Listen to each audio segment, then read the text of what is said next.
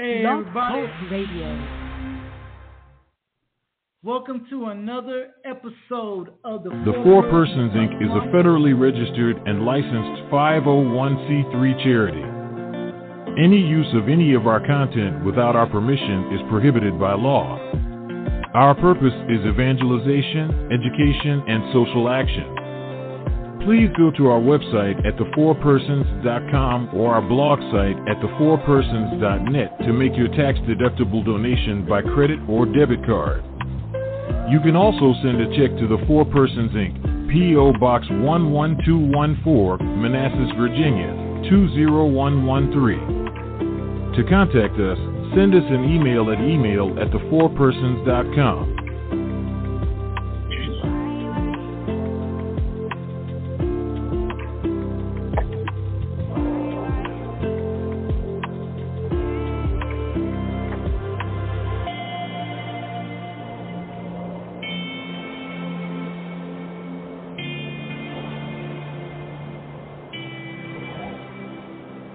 You are listening to the Four Persons Show on Blog Talk Radio. We are your enthusiastic and faithful Catholic apostolate. For more information about what we do, go to our show page at thefourpersons.com and our blog site at thefourpersons.net. To call in tonight with your comment or question, dial 515-602-9655. The number, again, is 515-602-9655. You don't know me, but I'm your brother. I was raised here in this living hell. You don't know my kind and you know. Very soon the time will tell.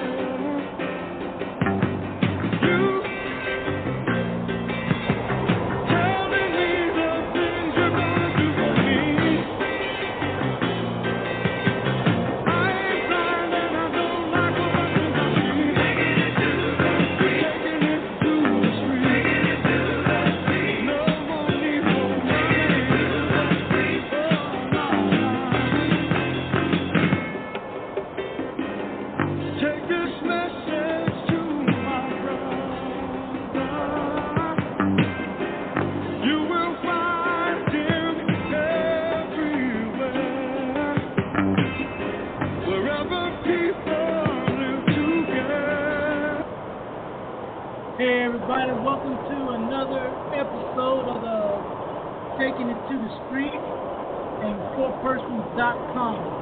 Tonight we're going to be discussing the Eucharist and okay, yeah, John, you had a lot of wind coming through.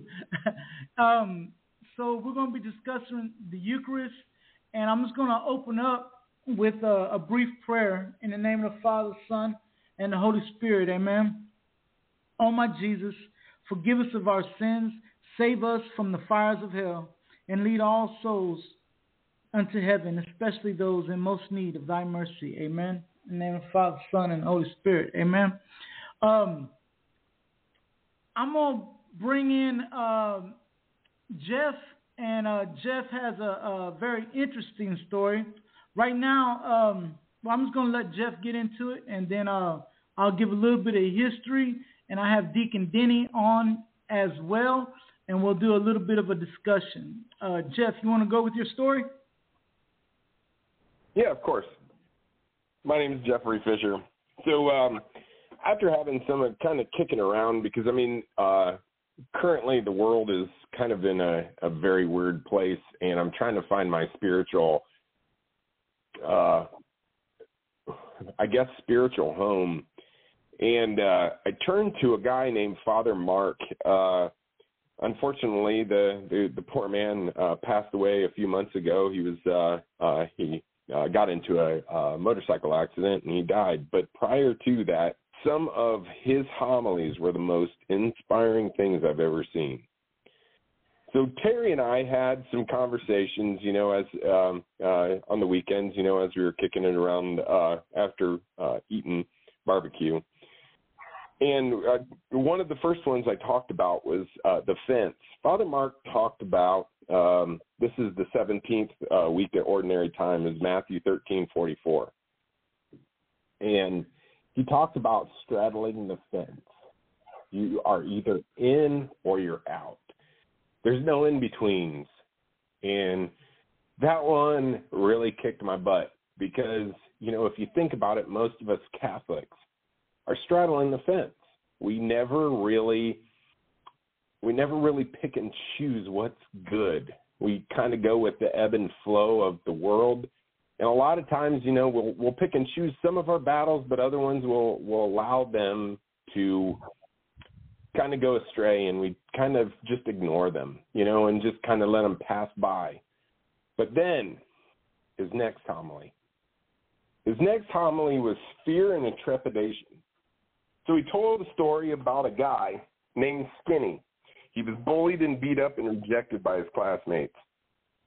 He would go to the fire department and he would have his dog, they would watch his dog while he would go to school, and then he'd come back and he'd be all beat up and he'd have nothing but bruises and, you know, just he was messed up every day. And one of the firefighters took him under his wing and started, you know, showing him how to defend himself. Well, he got to the point where he was standing his ground, and the firefighter asked him, you know, why do they call you Skinny? He's like, it's just been my name because, you know, I've just been this small. And he says, what's your real name? He says, it's Marion. He says, nah, you're going to take your dog's name. So this guy's name, or he gave the guy, his kid, the name Duke. And if you guys can already figure out, it's John Wayne. Fear of losing your soul to the devil.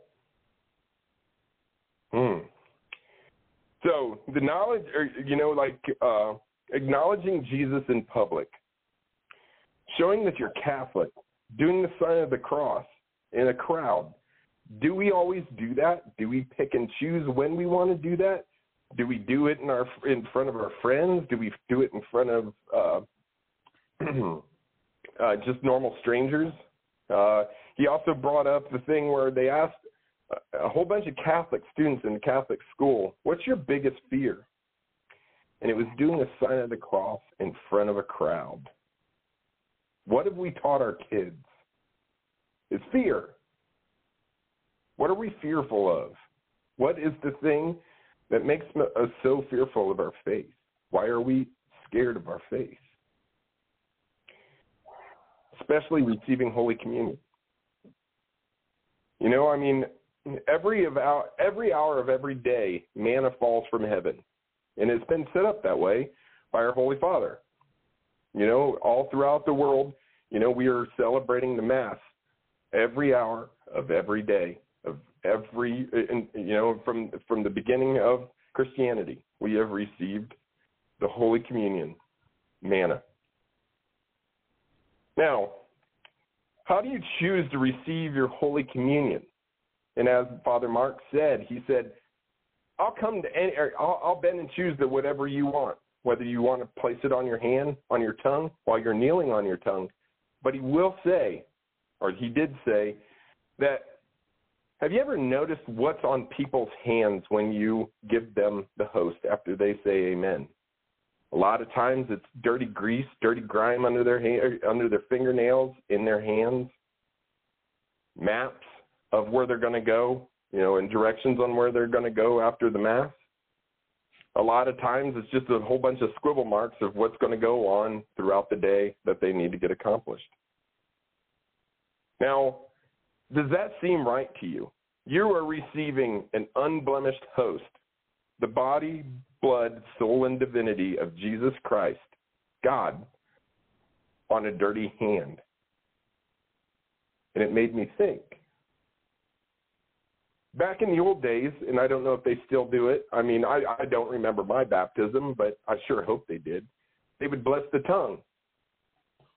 So literally you're taking a blessed host from a blessed hand to a blessed tongue to receive the Eucharist.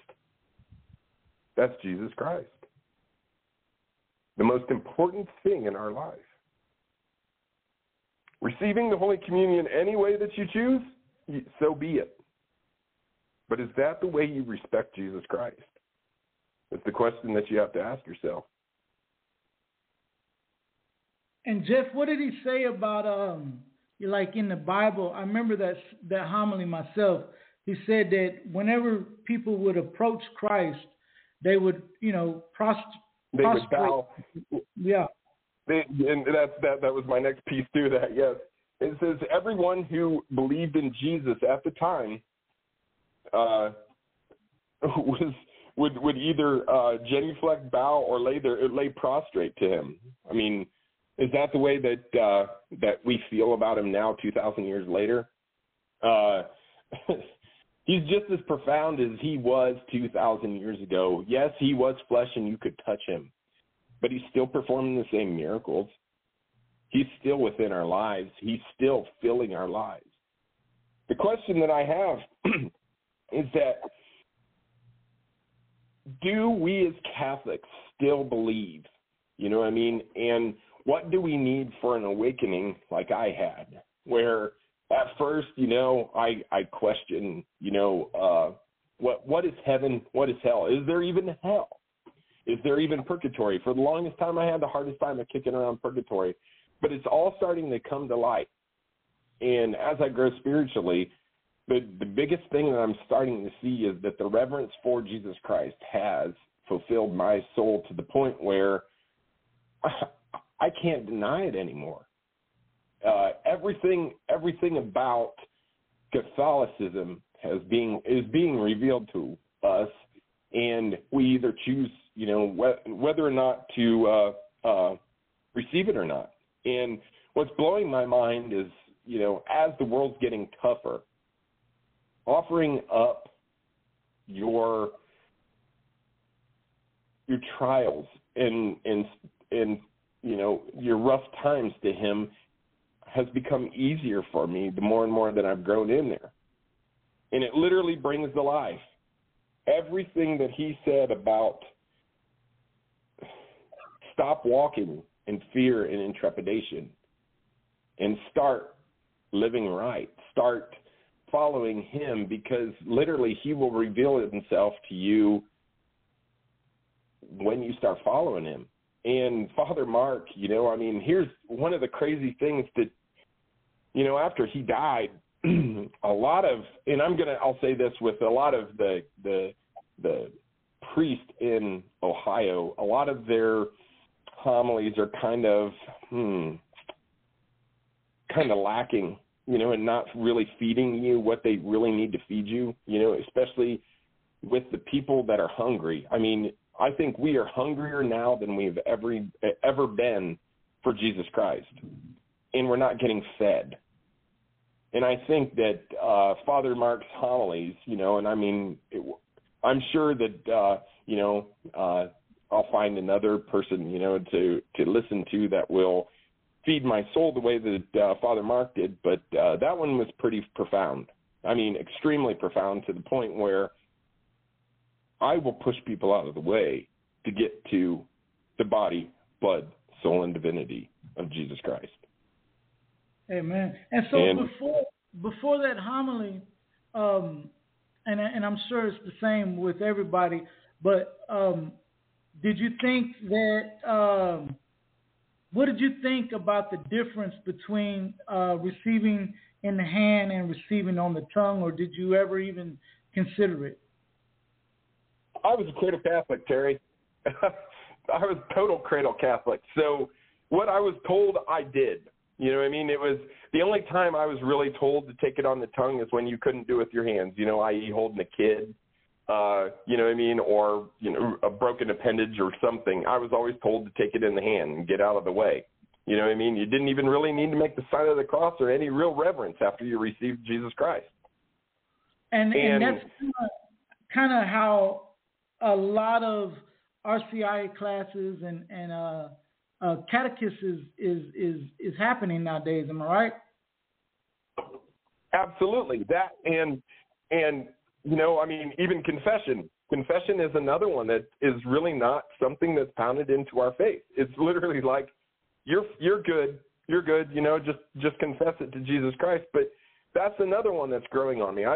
It's really hard for a man to bring himself down to telling his transgressions to another person, especially of a man's stature. And that one is another one that's really like kicking my butt right now that I'm getting myself into. But it's coming to light a lot more than it has. Well, Jeff, what I would like to do is give a little bit of history, and because like you said, now it's taught. The song I was playing before the show started, in that song, one of the lyrics is, "In my hand I hold my guide to eternity." Because when I was brought into the Catholic faith, I was taught as if that is the only way to receive. Now, a priest, the church allows it, and so a priest cannot disallow it, right? What the church permits, a priest cannot, say that a person can't do it. But I wanted to go through a little bit of history and show people the practice of receiving Holy Communion in the hand. It first began in the early 60s, primarily in Holland. Shortly after Vatican II, due to the escalating abuses in certain non-English speaking countries like Belgium, France, and Germany, Pope Paul VI took a survey of the world's bishops to ascertain their opinions on the subject. And on May 28, 1969, the Congregation for Divine Worship issued Memorial Domini, I'm not sure if I'm pronouncing that right, which concluded, from the responses received, it is thus clear that by far the greater number of bishops feel that the present discipline, i.e. Holy Communion on the tongue, should not be changed at all. Indeed, that if it were changed, this would be offensive to the sensibility and spiritual appreciation of these bishops and of the most of the faithful. After he had considered the observation and the council of the bishops, the Supreme Pontiff judged that the long-received manner of ministering Holy Communion to the faithful should not be changed. It should only be on the tongue. The Apostolic See then strongly urged bishops, priests, and the laity to zealously observe this law out of concern for the common good of the church. Despite the vote in 1969, Pope Paul VI decided to strike a compromise with the disobedient bishops, again, in Belgium, France, Holland. Those countries were receiving in the hand in contradiction to what the Pope and the church had said.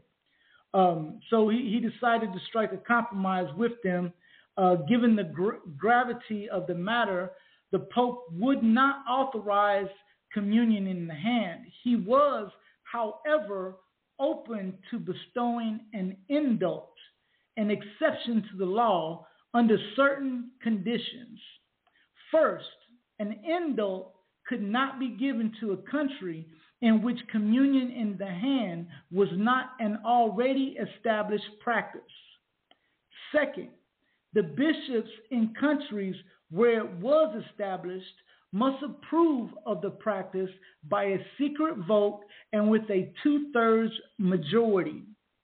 Beyond this, the Holy See set down 7 regulations concerning communion in the hand.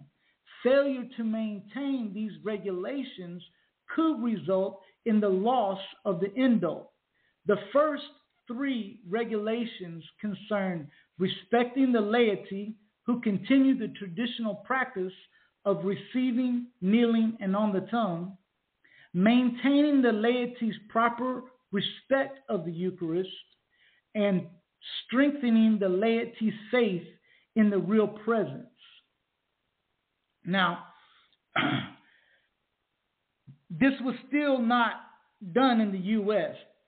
In 1975 and again in 1976, Archbishop Joseph Bernardin, the president of the National Conference of Catholic Bishops, attempted in vain to garner 2/3 of the bishops to vote in receiving communion in the hand. Twice, he couldn't get the votes. The following year, which coincided with the end of Bernardin's term as president, brought one final attempt. Bernardin appointed Archbishop Quinn, who became Bernardin's immediate successor as the NCCB president, to be the chief lobbyist for communion in the hand. During the proceedings, a brave bishop requested a survey of the bishops be taken throughout the United States. This survey would ask each bishop whether or not communion in the hand was widely practiced in his diocese.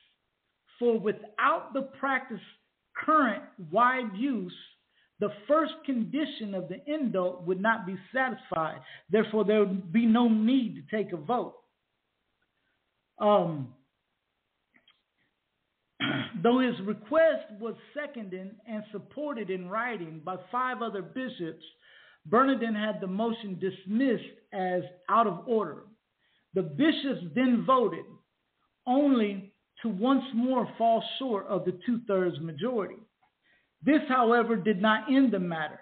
Bernardin decided to begin gathering absentee votes, which was an unlawful practice from any bishop he could find, including retired bishops who no longer administered any diocese.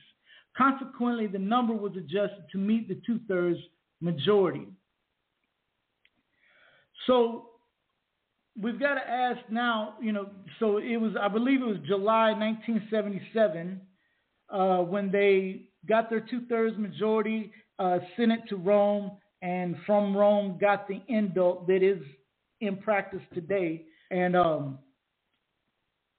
now we've got to ask ourselves about Pope VI's regulations that could result in the loss of the indult. Not because we're trying to get it overturned or anything, but just to understand is, did the indult follow the prescriptions that the Pope who gave the indult say that they should follow? The first, respecting the laity who continue the traditional practice of receiving, kneeling, and on the tongue. Now, as y'all know, I have the opportunity of traveling all throughout the United States. And so far, I have only been denied communion one time, and that was in Tupelo, Mississippi. I've received in several places, weird looks and pauses and stuff like that, but I've only been denied once. However, I have heard of people being refused to receive on the tongue, especially during COVID. The second one was maintaining the laity's proper respect of the Eucharist. And,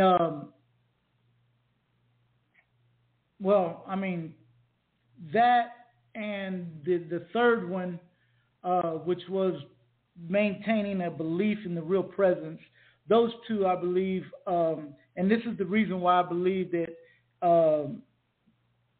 we see a lack, right? In the 1950s, I think it was 80-something% of Catholics believed in the real presence, and the last Pew poll said that we were down to like 30-something%. And I think what's happened is those kids from the 70s and the 80s, when this became a norm, and remember, it's not supposed to be a norm. This was supposed to be an indult, which means you can receive either on the tongue or on the hand, but on the tongue is the norm. But kids begin seeing their parents receiving on the hand, not kneeling, no reverence, and as they in their stages of growing up that were most influenceable, they weren't shown that the body, blood, soul, and divinity, that this is really Jesus Christ, that people are falling on their knees in front of him. And I believe personally that's why there's such a lack in the belief of the real presence. Deacon Denny, I know you're chomping at the bit, ready to jump in. You got anything to say, brother? Deacon Denny? Can you hear me now? Yeah,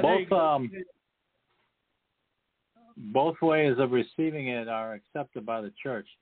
The important thing, though, is making sure whether you receive it by hand or receive it by the tongue.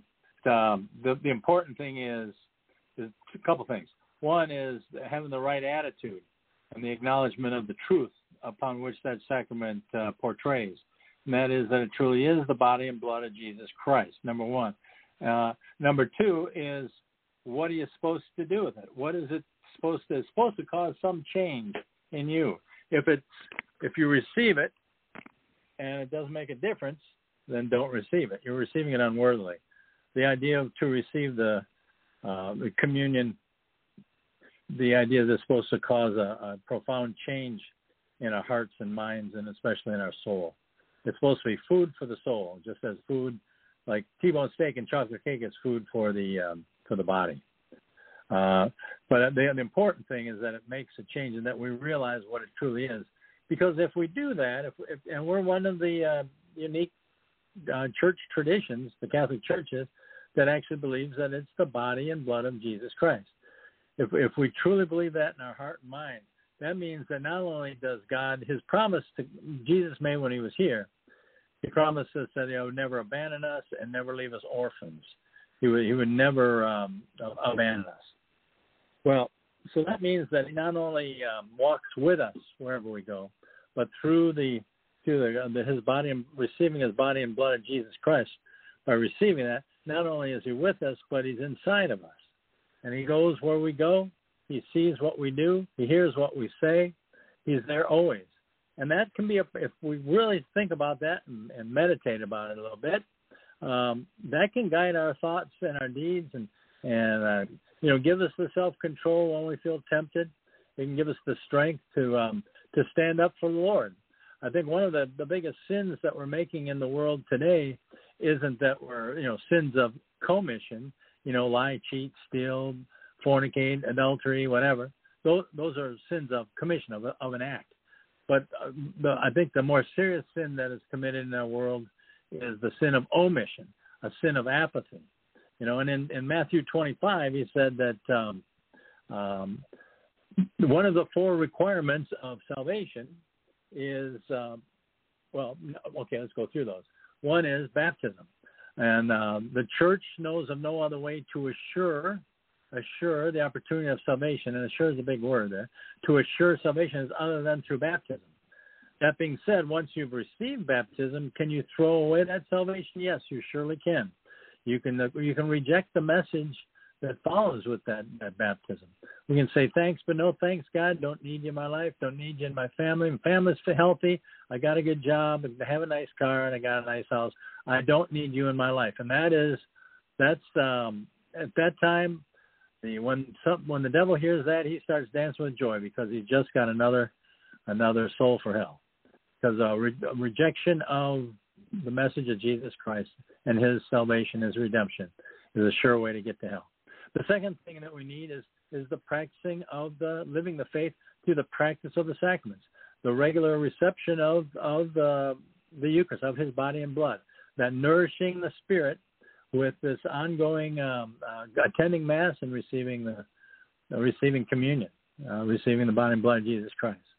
And that's he says, in John chapter 6, if you do not drink my blood and eat my flesh, you will have no life within you. But he says those that do, even though they die, they'll have life eternal. So that's a promise of that we will live in the kingdom of God after this one, through the continual reception of the body and blood of Jesus Christ. But then the next step is also what difference does it make? Well, the difference is that Jesus said that he doesn't say to feed the hungry and clothe the naked and give drink to the thirsty. No, he says, I was hungry and you fed me. I was thirsty and you gave me drink. I was naked and you clothed me. I was sick and in prison and you visited me. Those things, we're not asked to do those things. We're commanded to do those things and to do them often. And as a result of that, we will inherit the kingdom of God. Those that don't do that, do not inherit the kingdom of God. That's chapter 25 in Matthew. And then lastly, Jesus says, if you love me, you obey my commandments. And so that is the way that we get to heaven. Not that we earn our way into heaven. No, that grace is continually given to us. But the beauty and the source and the summit, it says the source and summit means that it's the central piece of our faith, the Eucharist is, and it's the highest thing we can actually encounter, because we encounter Christ, true presence, his body and his blood, his soul, and his divinity. Every time we let me ask you, Deacon. So, and this is how I try to describe it when I'm talking, because I know what you like. You're a deacon of the Holy Catholic Church, and so obviously the church now says you can receive either on the tongue or in the hand. Just like I'm right-handed. Now I can use a hammer in my left hand. I can do that. There's nothing wrong with it. It's not the most efficient way for me. Just like somebody with a left hand trying to do it with their right hand, it probably wouldn't be the most efficient way. But if Jesus appeared right now to me, what would probably my first reaction be? Well, my first reaction would probably be to fall on my knees and say, my Lord and my God, right? I'm sure everybody can agree to that. Hold on, I think I got Larry on. I'm going to bring Larry in too. Hey, Larry, are you there? All righty. So my question is this. Jesus Christ, when that bread and wine is consecrated and it becomes the body and blood of Jesus Christ, the flesh of Jesus Christ is truly present in front of us. The greatest miracle of all time. I mean, this is greater than Lazarus being raised from the dead. And Jesus Christ said, I will always be with you. And this is how he does it. Do you... Hey, Terry? Yeah. Hello? I'm here. Okay. Hello. Yeah. So Jesus Christ is physically present in front of us. From your experience, Deacon, and I know because you're ordained minister in this church, you've got to obviously you can receive on the hand or on the tongue. But which do you think is more reverent? And do you think that the irreverence has led to a lack of belief in the real presence? Okay, you're mixing stuff up here.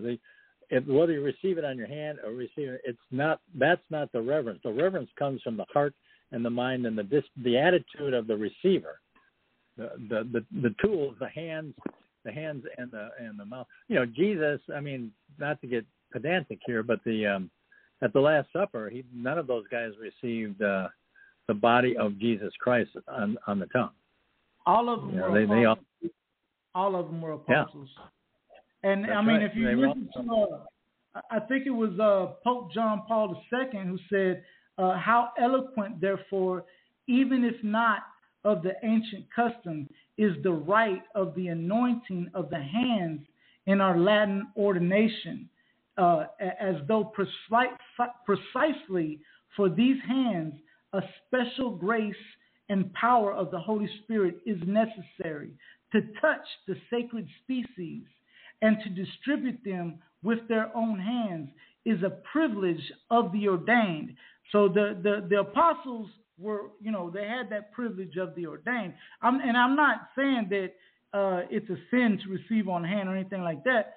What I'm saying is that if Jesus appears right now, and my first instinct is to kneel to my Lord and my God, he does appear to us. Why would I not kneel to him? That's not the question you asked. Okay. That's the question. So do you believe you would reverence the if he actually appears in if you can actually see him, that's what you're saying. The idea of having people kneel and stand, the problem with doing that is more of a mechanical thing. If you're bringing people up to the front and people are kneeling, and then it's always a problem with that. But now if you want to reinstill the communion rail is what you're getting at, I'm guessing. That's what you want to reinstall that? Yeah, is that what you're getting at? No, I'm just getting at the difference. So going back to the polls that were taken, that shows how drastically the belief in the real presence has dropped. And I'm trying to connect the dots, right? If kids seeing their parents of course it's all about the heart, right? But a child seeing their dad kneel and out of reverence receive the Holy Eucharist on his tongue, they know something special is happening, even if they're not mentally able at that point in their life to understand what it is. They understand that to their daddy this is something special. Whereas today, when you got people going up casually and receiving in the hand, some people are reverent, some people aren't. And going back to the pew, it just doesn't have the same effect. And again, now this indult happened in 1977, and I'm trying to connect the dots to where if receiving in the hand or receiving on the tongue, which is more beneficial to the faithful and to the church, especially the children watching. There's the tongue is, according to St. James, the tongue is probably the dirtiest thing we've got. The filthiest thing comes out of our mouths, not out of our hands. And just to clarify, you've baptized people before. Do we still bless the tongue during baptism? We bless them. We bless their words that come from the mouth. Yeah, it's called the we bless the lips. Bless the lips. Yeah. So I guess that's blessing the mouth, and the tongue is in the mouth. So that's if and where the thing falls apart. If you said in 1970, 77 is when we started receiving on the in the hands, that was it. The church was falling apart. It was dropping like a gut-shot pigeon in the 60s, way before 76 and 77. It was going way down, and it was going down because of the because contraception was brought in. That means you didn't have to really be married.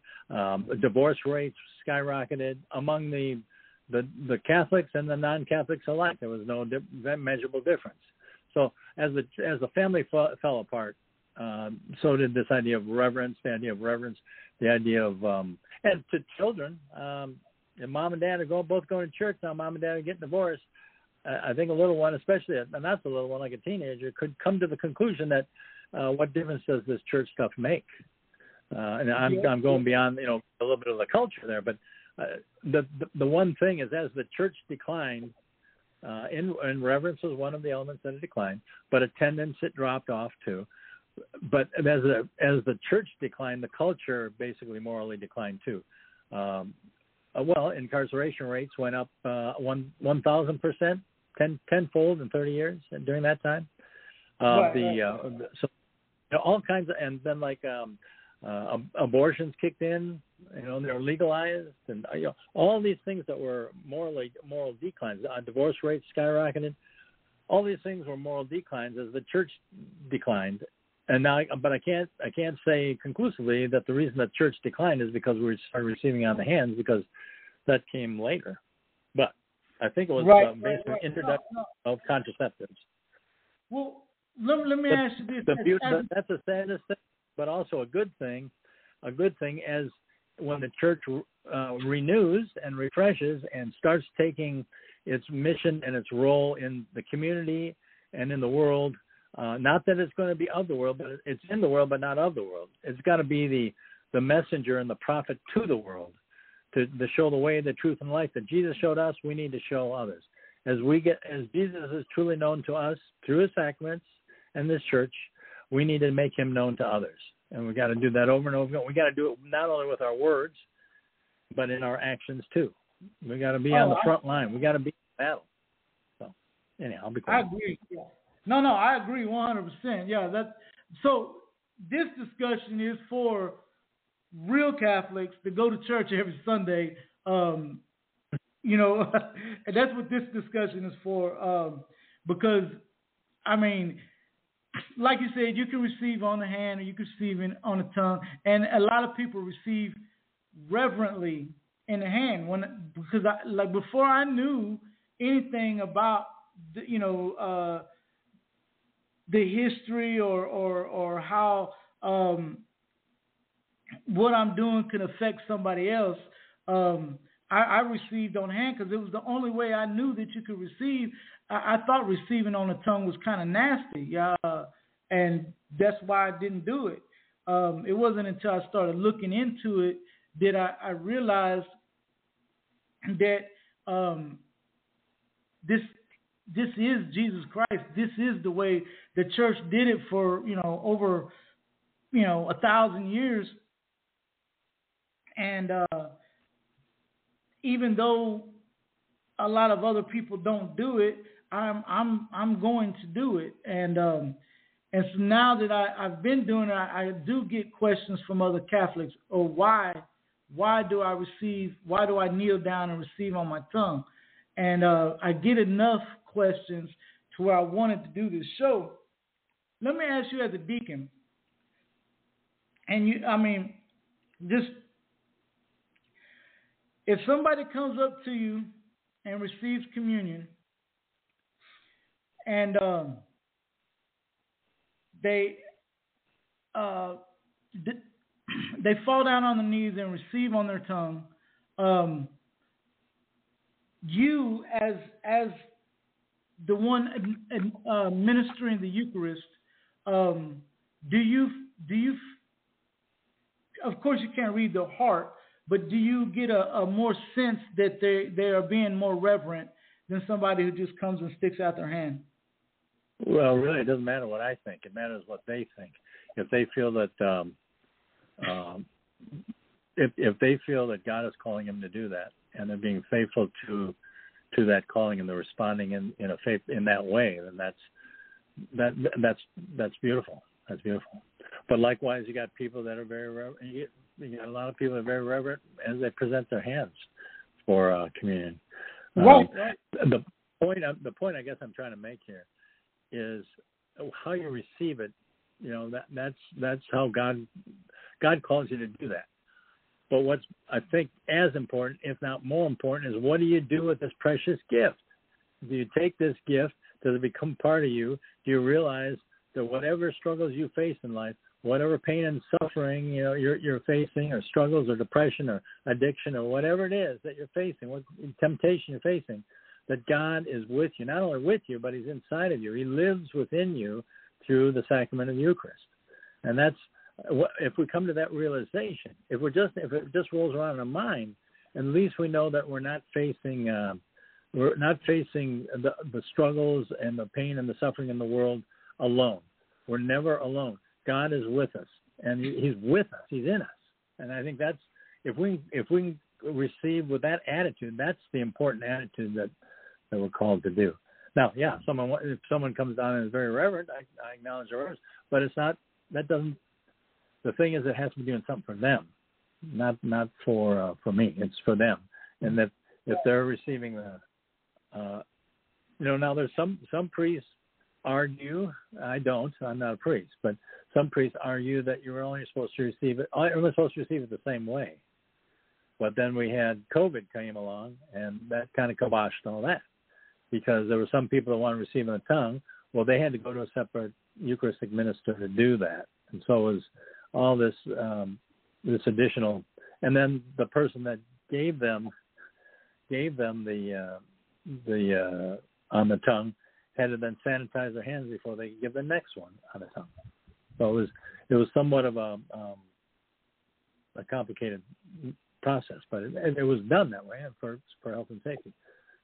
But anyhow, yeah, it comes down to the attitude that they approach the altar with. Right. That's I guess that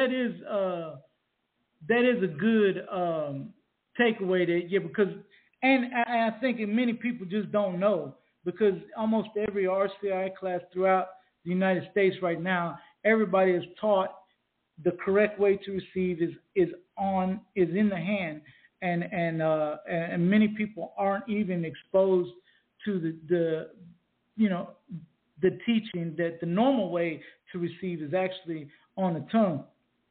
And so it does have with the heart. The heart is the most important thing. Is why are you receiving? Are you properly discerning the body and blood of Jesus Christ? And I think you're hitting on the root cause. You're hitting on the big question: are my hands clean? Is my tongue clean? Those are secondary issues to, is my heart in the proper state of grace to receive this precious sacrament of God? Is my heart, is my soul in the proper, and that opens up, if the question, that question should be asked way before we receive communion. Yes. And if I'm not working and I'm not in a state of grace, then I have to do something to get in the state of grace. And then I have to come to that conclusion. Do I want to be in a state of grace? Is it that important to me? Well, hopefully people are saying most assuredly yes. So the idea that's where confession kicks in, the sacrament of confession, to go and give a sincere and truthful and honest confession to a priest. And when you walk out of that confession, you are 100% concrete, guaranteed, and assured that you have been forgiven by God. And then you can wholeheartedly receive Jesus Christ in either the hand or the mouth or the tongue, and then you can do something with it. You've got God living in a clean vessel, and ready to go out and do His work. Jesus said, "Come follow me." 14 times the gospel said, "Come follow me." And the reason He wanted us to follow Him, He wanted us to be like Him. He wanted us to know Him and be Christ to others. The idea of simply ABC, always be Christ. Always be Christ in what we say, always be Christ in what we do, to everybody, believers and non-believers alike. And if the receipt of the communion is the powerful food that fuels that engine, that spiritual engine that can motivate us to do that. Now, if we're receiving it as kind of I say we're checking the box, punching the clock, then we got to go back to confession and confess that we're receiving it with the wrong attitude. It's not so much the hand, the mouth, or the tongue. It's the wrong attitude. We can never take it. And I think what you're getting at here is that people have are not. They're doing it casually. And, casually where it looks almost sloppy. Well, and if you want to get into reverence of the church, how people show up at church in flip-flops, cut off shorts and a tank top for Saturday night mass. Well, we can talk about that too. But the idea is, think of you're coming in front of I don't know who would be. We don't have a king in the United States, but let's say coming before the president of the United States. Are you going to come before him in flip-flops and tennis shoes and dirty hands and shake his hand? Hi, how's it going? We would prepare for it. Physically put proper dress in it. Well, for Jesus, we need to spiritually prepare to receive Him, and I think that really needs to be emphasized as well. Is that during Mass we have the Scripture? I think Larry wanted to say something. Yeah, Jerry, I do have a question. I'm sure we all realize that we're in the second year. Is it the second year of the Eucharistic Bible? You're kind of breaking up. You're not very clear on me. Okay. So you guys are aware we are in the second year of the Eucharistic revival. Yeah. Yes. Right. Okay. Right. So what is the purpose of this Eucharist revival, other than to reflect on the source and summit of the Catholic Church?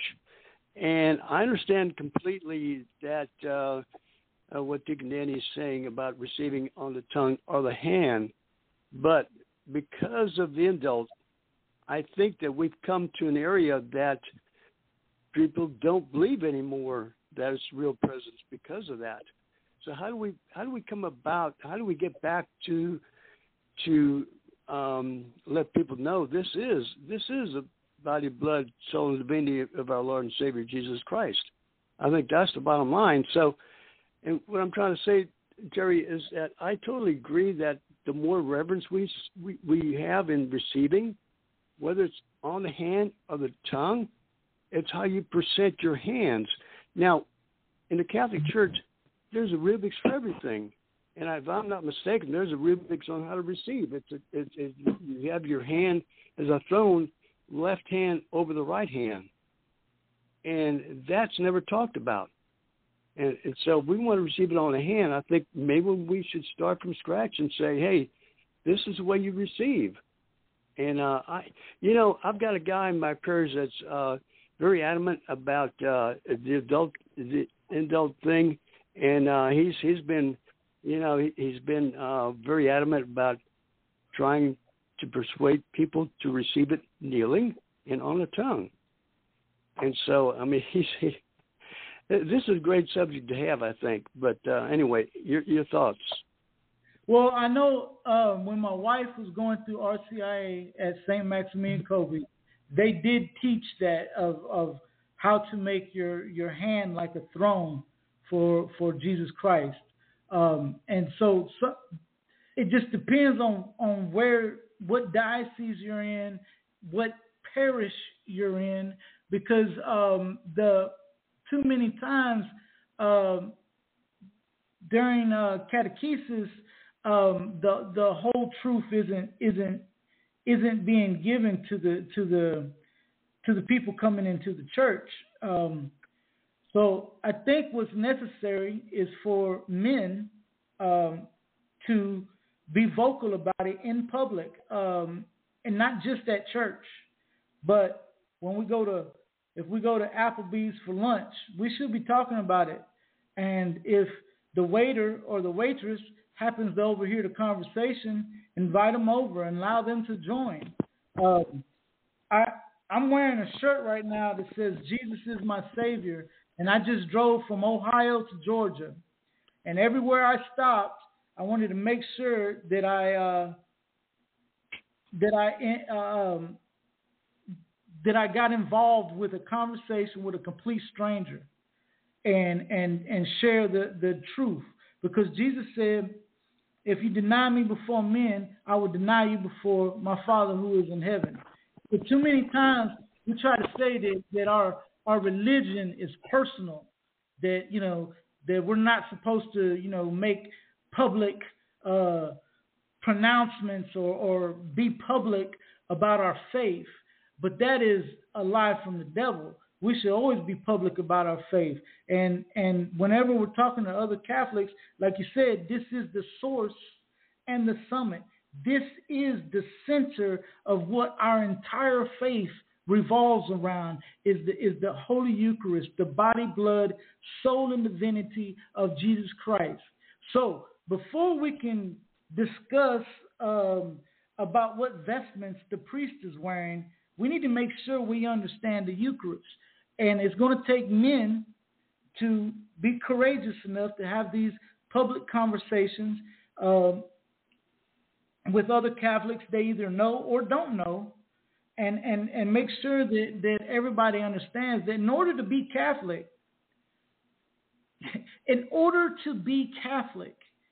you must believe that the Holy Eucharist is the source and summit of the faith. Just like you must believe in the Holy Spirit, the Holy Catholic Church, the communion of saints, the forgiveness of sin. These are things that are required to be Catholic. And to not believe makes you not Catholic. So, yeah, we got to have those conversations. St. John Paul II, he quoted that that there would be no Catholic Church without the Eucharist. Amen. And I thought that was a profound statement, very profound. That we didn't have the Eucharist, there wouldn't be no Catholic Church. So how we portray in receiving the Eucharist, very devout, reverence takes I think my problem is what happened that the Pew Research came up with less than 30% believe in real presence now. Something went awry. And so, and that's what we're trying to bring back. And I think that's what the Eucharistic revival is all about, hopefully. Well, remember, Jesus told his apostles, I will be with you always until the end of time. And that's true. This is, I mean, at every Mass around the world, this miracle is happening. And Jesus is with us.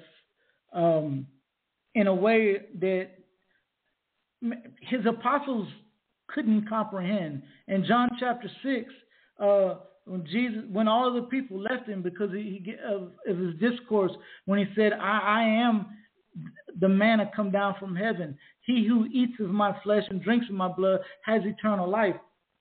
And everybody left him. And he turned to the apostles and he said, are you going to leave me too? And Peter said, where are we going to go, Lord? You have the words of eternal life. They still didn't understand the Eucharist, but they knew that he was the Son of God, that he was the Messiah. Where are we going to go? You have the words to eternal life. Now, we don't understand this right now, but I'm sure you're going to bring it to us, you know? And I think that's what's necessary. Now, I wanted to do this show because I personally feel like once a person becomes aware that they should be receiving, if they're medically capable, on their knees and on the tongue. I think that this is the most reverent way to do it. I believe that this also sets an example. And I understand what Deacon Denny is saying about it's the person's heart. And that's true, because if your heart ain't right, you shouldn't be receiving anyway, in any manner. You shouldn't be receiving if your heart isn't right. What I'm saying is that my example is for all the little ones watching. I don't want to be a stumbling block for anybody. I want everybody to know when I go before the Eucharist, I'm kneeling before my Lord, my God, my Messiah, and my King. We got like a minute before we got to go off of the live and we can go into the archives. Deacon Denny, can you close us in a quick prayer? Yeah, let's try the St. Michael prayer here. In the name of the Father, and the Son, and the Holy Spirit. Okay. Amen. Father, Son, and the Holy Spirit. St. Michael the Archangel, defend us in battle. Be our protection against the wickedness and snares of the devil. May God rebuke him, we humbly pray. O Prince of the heavenly host, by the power of God, thrust into hell Satan and all the evil spirits who wander through the world seeking the ruin of souls. Amen. Amen. In the name of the Father, the Son, the Holy Amen. Spirit. And then look, this is one thing I want to leave everybody with. Christ can't be a part of your life, not even the most important part. Christ has got to be your life. Just like the Eucharist is the center focus of the entire church, and the church revolves around that most blessed sacrament. Jesus Christ must be the center of our life, and our life must revolve around Jesus Christ. Amen? Amen. Amen. And stop apologizing for your faith. Amen. Amen. All right, man. That sounds good. let's do the sacrament of confession next time, man. I think that'll be a good one. There you go. Sounds good. All right, I'll work Hey, Go ahead. Terry. Yes. Hey, I just want to let you know, don't give up on me. I am going to still try to come up with some names to send to you to get on the air. I've been just overbearing with work and what have you, and we're doing back-to-back COVID retreats. But just bear with me, and I'm gonna see what I can do. Try to get some guys on the radio for you. All right. Yeah, I would love to hear some testimonies of some guys who found the light and are living the light. You know, that's my prayer every time I go to Mass. When I receive the Holy Eucharist, I said, Lord, you've come into me. Now allow your light to shine through me onto everyone I come into contact with. Because I was a force for Satan when I was living for Satan. And now I want to be a force for God as I'm living for Jesus Christ, you know? What a blessing. What a blessing. You know, that's what we're all called to do. So, all right. Appreciate you guys. Love you guys. Oh, yeah. Good night, everybody. God bless. Everybody. Good night.